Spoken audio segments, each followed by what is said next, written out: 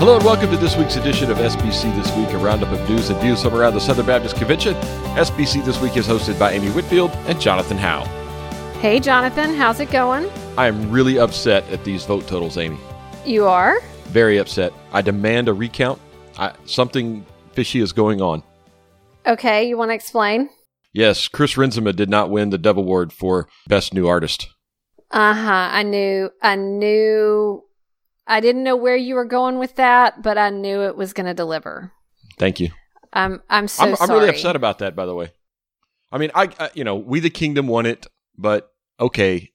Yeah, they're on K-Love, they're on other radio stations, and they've had some big hits. It's a deserved winner, I guess. I'm just mad my guy didn't win.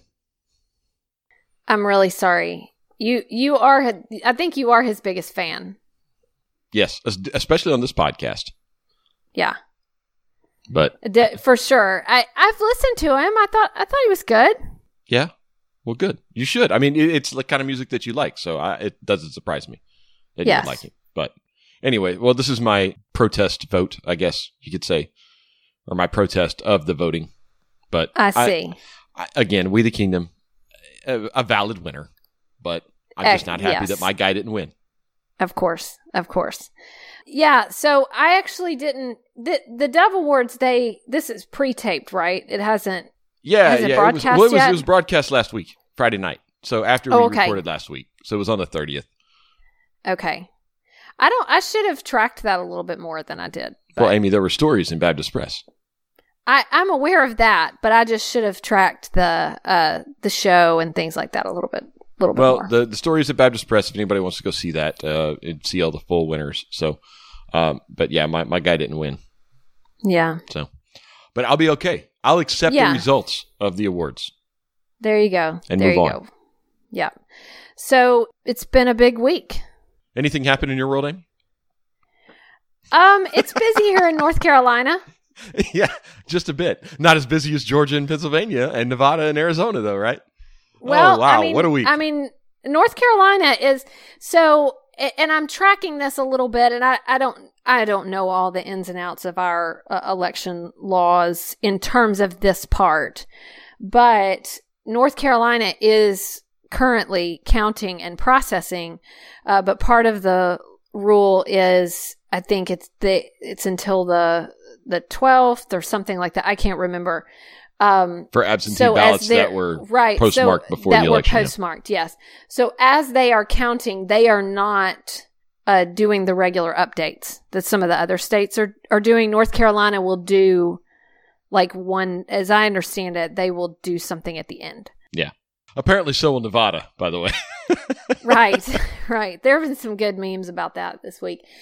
So North Carolina is quietly counting, but everyone knows that it's coming later, so they're not really, they're not really watching it like everything else. And it doesn't have all the unknown, the factors, and the moving around. So we're recording this, and we're still waiting on we're recording this about Friday at about noon Eastern. Right. And we're still waiting on an official call on everything. So I guess everybody else is in the same boat.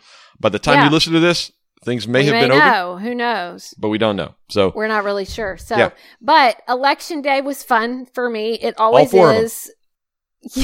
Yeah. So I have always loved Election Day, even since before I was able to vote.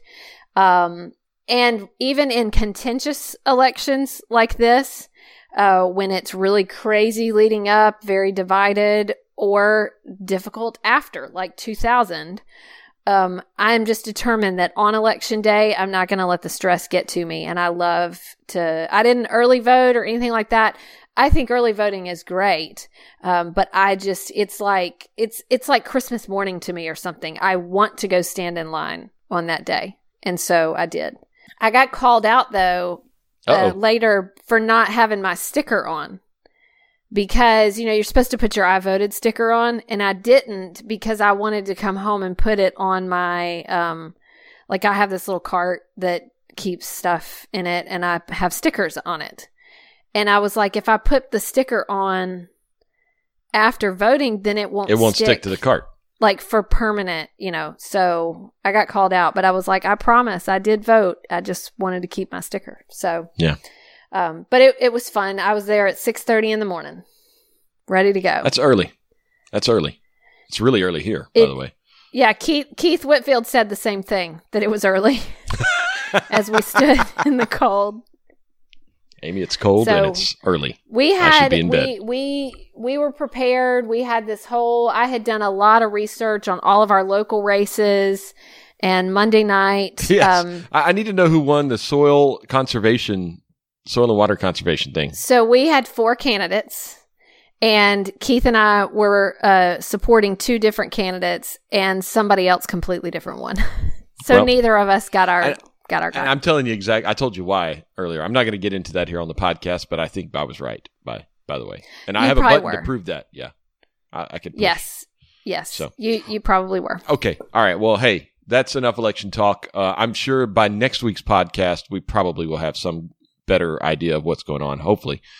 So we'll pick this up next week. But before we get into this week's podcast, we do want to thank our sponsor once again, Southwestern Seminary. They just announced last week a new joint Master of Divinity and Master of Business Administration degree built in partnership with Dallas Baptist University. This new degree path is designed to equip believers with a versatile degree for today's church and marketplace. Equipped with deep theological knowledge and flexible business skills, men and women will be able to use this training to take the gospel all over the world, wherever God may call them. If you're interested in the new joint MDiv MBA, then visit swbts.edu/MDIVMBA for more information. That's swbts.edu/MDIVMBA. So really cool program there from those guys. Appreciate their partnership with us each and every week here on the podcast. Amy, we start in Birmingham this week, where the WMU has approved a reduced budget for the rest of the year and accepted 12 voluntary retirement offers. Yeah, so that's news that's not easy to hear. This came as a result of decline in sales in the resources from WMU because of COVID-19. So because of that, it's not surprising. We've seen that happen with a number of ministries and businesses, things like that. But still not easy to hear. They do remain focused, though, on their mission. They're going to continue to provide resources, serve churches, things like that. But not easy news. No, not at all. Really tough. Obviously, my history there, it's, kind of hard to hear this and to see the path that WMU's been on these past few years. And we do want to pray for them, continue to support them, and also thank them for all they do to help promote missions and missions education across the Southern Baptist Convention. All right, Amy, some news out of Lifeway. We had some news a couple of weeks ago about them finding a buyer for the Ridgecrest Camp and Conference Centers. And we have a story about basically who is buying it, the Ridgecrest Foundation. A little bit of update on them and their theological commitment as they purchase Ridgecrest. This really just comes out of conversation with the Ridgecrest Foundation, because it's good to know the group that is planning to purchase the conference center, helpful information.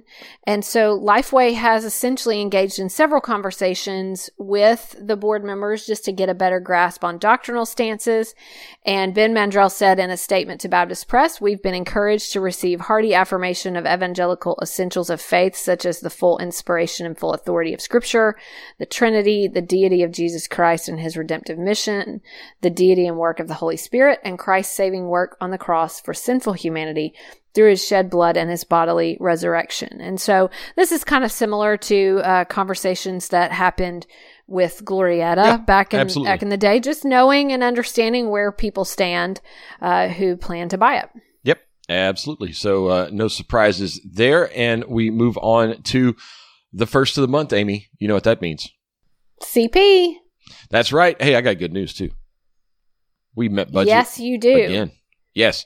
So $16,047,025.99. Bill should have asked us for a penny. I could have thrown that up. We could have rounded it through to $26, but we didn't. But over $16 million given this past month, which is over budget. So our new budget every month is $15,572,916.67. So that's the projected budget. So $15.5-ish million every month. And we hit $16 million this year. So we are $474,000 over budget in our giving so far. That's 3.04%. So good news there, right? And then also that included a special like kind of one-time gift of about $200,000 and change from the California Southern Baptist Convention. And then on the designated giving sign, we topped $5 million because of that $1 million gift that we got from Mississippi Baptist. We talked about that a couple of weeks ago. That's right. Mississippi Baptist gave $1 million to kick off the Lottie Moon Christmas offering for international missions. Again, goal this year, $175 million. On that, you're going to hear some missionary stories later on in the podcast this year, not today, but later in the year, we're going to get some missionaries on here and talk about that so you can get to know your Southern Baptist missionaries that are serving around the world. But good news here on the giving front, Amy. Great news, in fact. Very good. So that's exciting and a good way to start the year. Absolutely. All right. So we move to some of the other voting results this week. So a few things of interest to Southern Baptists. I know there were some other ballot measures. So the president and the Wake County Soil and Water Conservation Director were not the only things on the ballot this past week. Correct. All right. There were other things. And we start in Louisiana, where they adopted a new constitutional amendment restricting abortion. This essentially was an amendment to their constitution that said this constitution, nothing in this constitution should be interpreted to assume a right to abortion. So it essentially was just taking away the ability for courts, in any way to look at something and to look at something and see it as an implied right to that. And so the amendment just kind of puts it in writing with the Constitution. Yes. So no constitutional right to abortion, no state constitutional right to abortion, nor abortion funding. Now,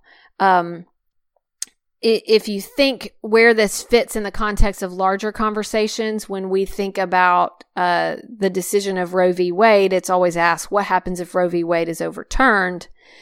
And if that happens, it goes back to become a state issue.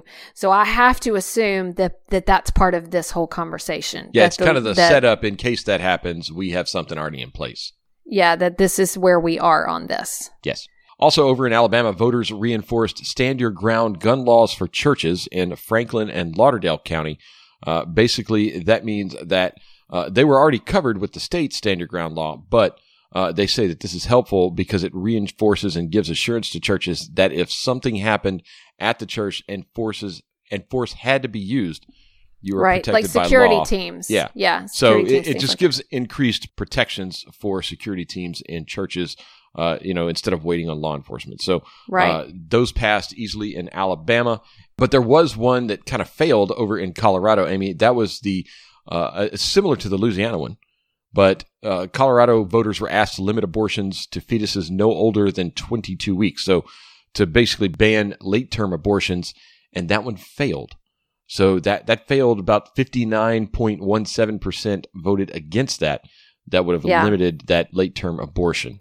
Yeah, and that was a real disappointment to pro-life advocates in Colorado. I know a good friend of mine that lives there was very disappointed about that. So not good news on every front. No. Well, in Oregon too. I mean, that's another one that's kind of disappointing, where they voted to decriminalize possessions of small amounts of drugs, including, get this, oxycodone, cocaine, heroin, methamphetamine, beginning in February. So I got to think that this is going to come up to some kind of federal challenge on this law. I would hope, and I just have to say, speaking as, and I would guess most of our listeners could speak as this because the crisis really is a crisis. Speaking as someone who, I have many people that I know who have been greatly impacted, or families greatly impacted by opioid use and opioid addiction. It is a horrendous.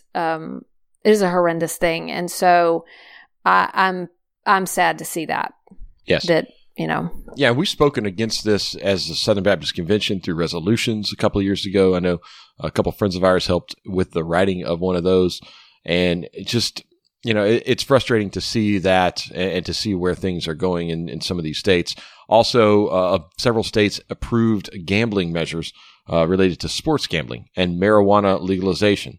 So Montana legalized the possession and use of marijuana for people over 21 years old and approved a 21% tax on marijuana sales. So they're taxing it. New Jersey also legalized possession of marijuana and legalized the retail sale of it in New Jersey. And then South Dakota approved both recreational and medicinal marijuana use. So it had that going. And then, gambling approved in Colorado, Maryland, Nebraska, South Dakota. And that includes racetrack betting, gaming, sports betting, and charitable bingo and raffles. So a lot of different gambling and drug-related ballot measures approved this week. Also, Mississippi voters, this was an interesting ballot measure. They adopted their new flag. Yeah. So we had talked about this in the past, and the state convention had spoken out on this. But what had to happen on this ballot measure was actually like the vote of the people for the new flag. And it's pretty. It has a magnolia on it, I think. It's really nice. Really nice. Yeah. There had been Confederate emblem symbolism on there before. And so now it's a magnolia, and it says, "In God We Trust." Yes. So a very, very stylish flag from I like it. Our friends in Mississippi. So, yeah, very nice. All right, Amy, that's going to do it for our election recap. And like you said, if something happens in the presidential election next week, we'll bring that to you on next week's show. But there is some sad news from our friends up at Boyce College in Louisville. Yeah, so 20-year-old Nick Challies, who I believe is a junior in the BA to MDiv program at Boyce College, he just collapsed on Tuesday night suddenly, and they were unable to revive him. And so I think it was completely unexpected. He was playing a game at a park nearby. His sister was present, his fiance, other Boyce College students. This has gotten a lot of play because he's the son of Tim Challies, who's a popular blogger and author, really interactive on social media. So a lot of folks, if they don't know them personally, have some awareness of Tim and the family. And just devastating news. And I mean, just to step back and think, a lot of us are parents, and just to realize how horrific that is. Also, really tough to read, because that's tough. That's so difficult on a campus community. When you lose, especially a tight-knit one like our seminary communities tend to be, and particularly the undergraduate side. And so just crushing, heartbreaking. I know that this week they canceled classes one day so that students could come together and just minister to one another. Yes, and definitely our thoughts and prayers go out to the Challies family, as well as all of those up in Louisville at Boyce and Southern. Just some tragic news this week. Amy, we do have some updates from around the country and our state conventions. We start in Minnesota, Wisconsin, where they met in a 2-hour virtual event and approved a budget of nearly $900,000. 36% of that will be passed on for national CP usage. They'll meet again next year in Brooklyn Park, Minnesota. That's set for October of 2021.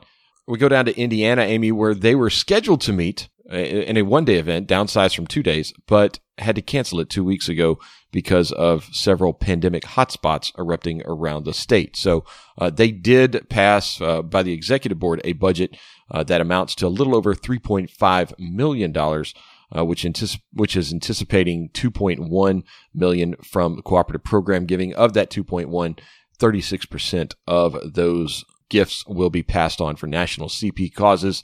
That's the same as it has been the past 3 years. They're set for another meeting next year in West Lafayette, home of Purdue, right? Isn't that in West Lafayette? And October 25th and 26th of 2021. Now, to Utah, where they did hold a meeting, Amy, and I was there. A good meeting, too. Where they had about 60 messengers and 23 other guests, including yours truly. We maintained social distance and wore masks, too, by the way, Amy. So a good job. Had a great meeting up there in Utah, there in Salt Lake City. They passed a $1.6 million budget, which includes $760,000 from cooperative program giving. Of that $760,000, 30% will be passed on to national SBC causes. They passed 2 resolutions, one of appreciation for First Baptist West Valley City, which is in the Salt Lake City area, a resolution of appreciation for them. And then one on racial reconciliation, which is really well written. And all the officers were reelected to a second term. President Brian Catherman, who's the pastor of Redeeming Life in Bountiful, Utah, First Vice President Corey Hodges, who's the pastor of The Point Church in Kearns. Second Vice President Jared Jenkins, Executive Pastor of Risen Life in Salt Lake. And Recording Secretary Roger Naylor, pastor of First Baptist Bonners Ferry, Idaho. So got to meet with them and actually had dinner with a few of them a couple of times while I was there. So that was good. And I really enjoyed my time in Utah. I mean, next year they're going to be in Meridian, Ohio. Not sure where that is, but maybe I get to go to that too. That'd be fun. I've never been to Ohio before. Never been to Utah before this one. Maybe we'll get, because I really want to go back to Dakotas so I can get North Dakota in. Maybe you can go to the Utah, we need to go like to the Idaho same again. ones every year. That way we build relationships, right? That's how we're going to justify this? I guess so. Something like that. All right, over to California. Amy, what happened there? So in California, they had a virtual annual meeting. So essentially it was a 40-minute video presentation that replaced their annual meeting because it was canceled due to the pandemic.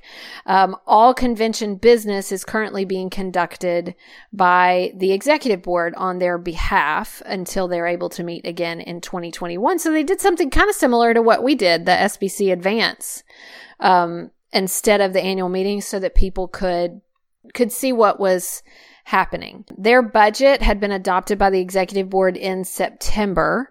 It increased by 5 percentage points the portion of CP receipts forwarded to the SBC for world missions, making that 35% forwarded to SBC causes.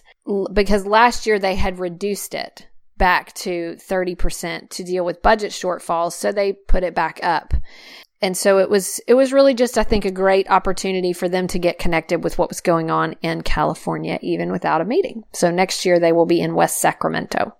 But moving to Illinois, they held their meeting at Tabernacle Baptist Church in Decatur, and they had at the first seating of messengers, they had 126 messengers registered there in Decatur, and then there were some additional messengers seated later from newly affiliating churches. So it was a small group, and then they live streamed it so that viewers watching at home could see and be aware. So they had some exciting news. 14 new churches planted in 2020, 60 churches in some stage of planting. That's right awesome. Now. Yeah, and then they welcomed 10 new churches through affiliation. So that's where it talked about new messengers being seated later. That's great. I guess that's where they had their initial registration, and then when these churches were welcomed, then they were able to be messengers as well. So they approved a budget with a CP goal of $6.2 million, and then they will maintain their ratio of 56.5% staying for ministries there in state and sending 43.5% on to national causes with shared expenses not exceeding 10% of that CP goal, and any funds received beyond it would be distributed at a ratio of 50-50.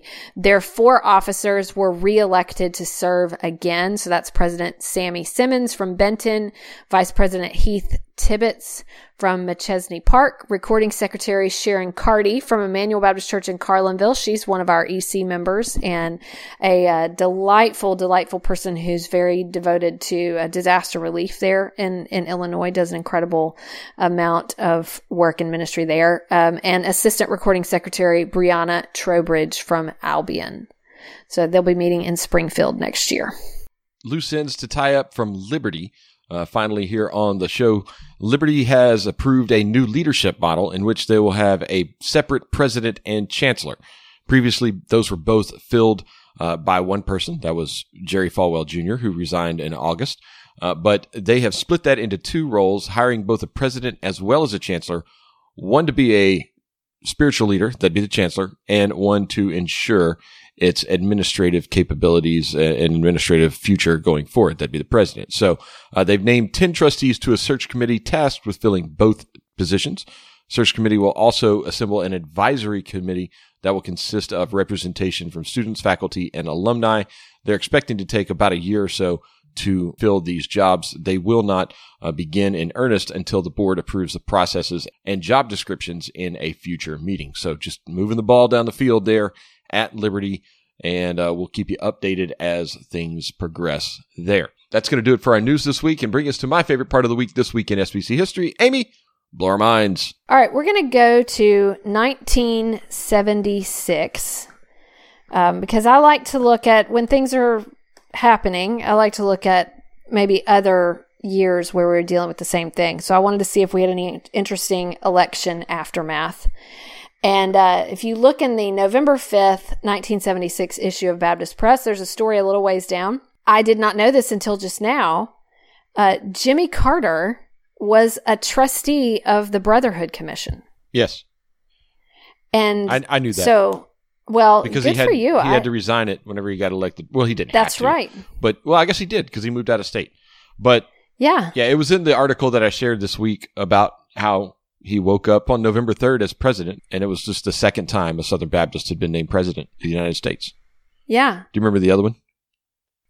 No. Harry Truman. You should know Harry this. Truman. I knew something about a president that you didn't know. So I have to tell you, I actually should know this, but I did know, like growing up, the presidents who had connections to Churches of Christ and those movements. Like, well, that makes more sense, actually. Right. So this is probably something I should have researched later, but when I was always like really, visiting all the places and stuff was a time when I wasn't, I knew Jimmy Carter, but anyway, so congratulations to you that you knew this. I feel duly chastened.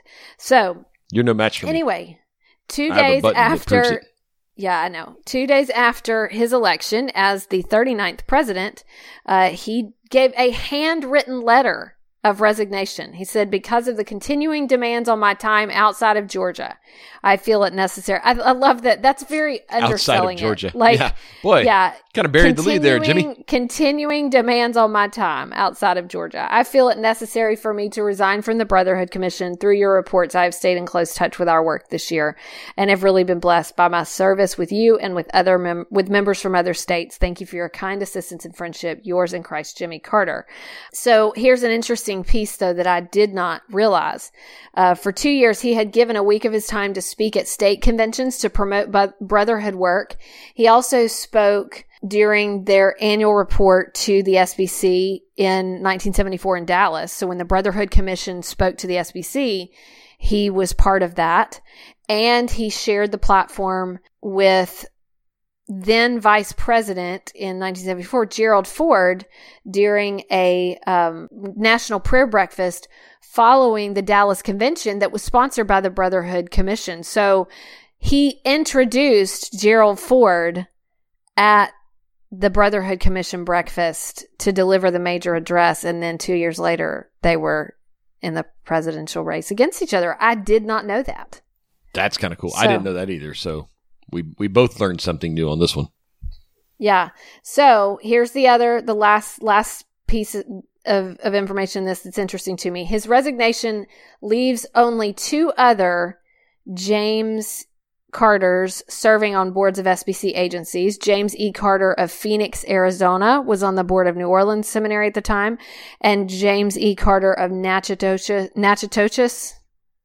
Is that am I saying it right? Nope. Not Why even don't close. you say it for me? Why don't you say it?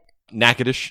Okay, Natchitoches, Louisiana, and he served on the board of Southwestern Seminary. And this always gets me. So you had three James Carters serving, because that's my maiden name is Carter. My brother is Jim. He's James Carter.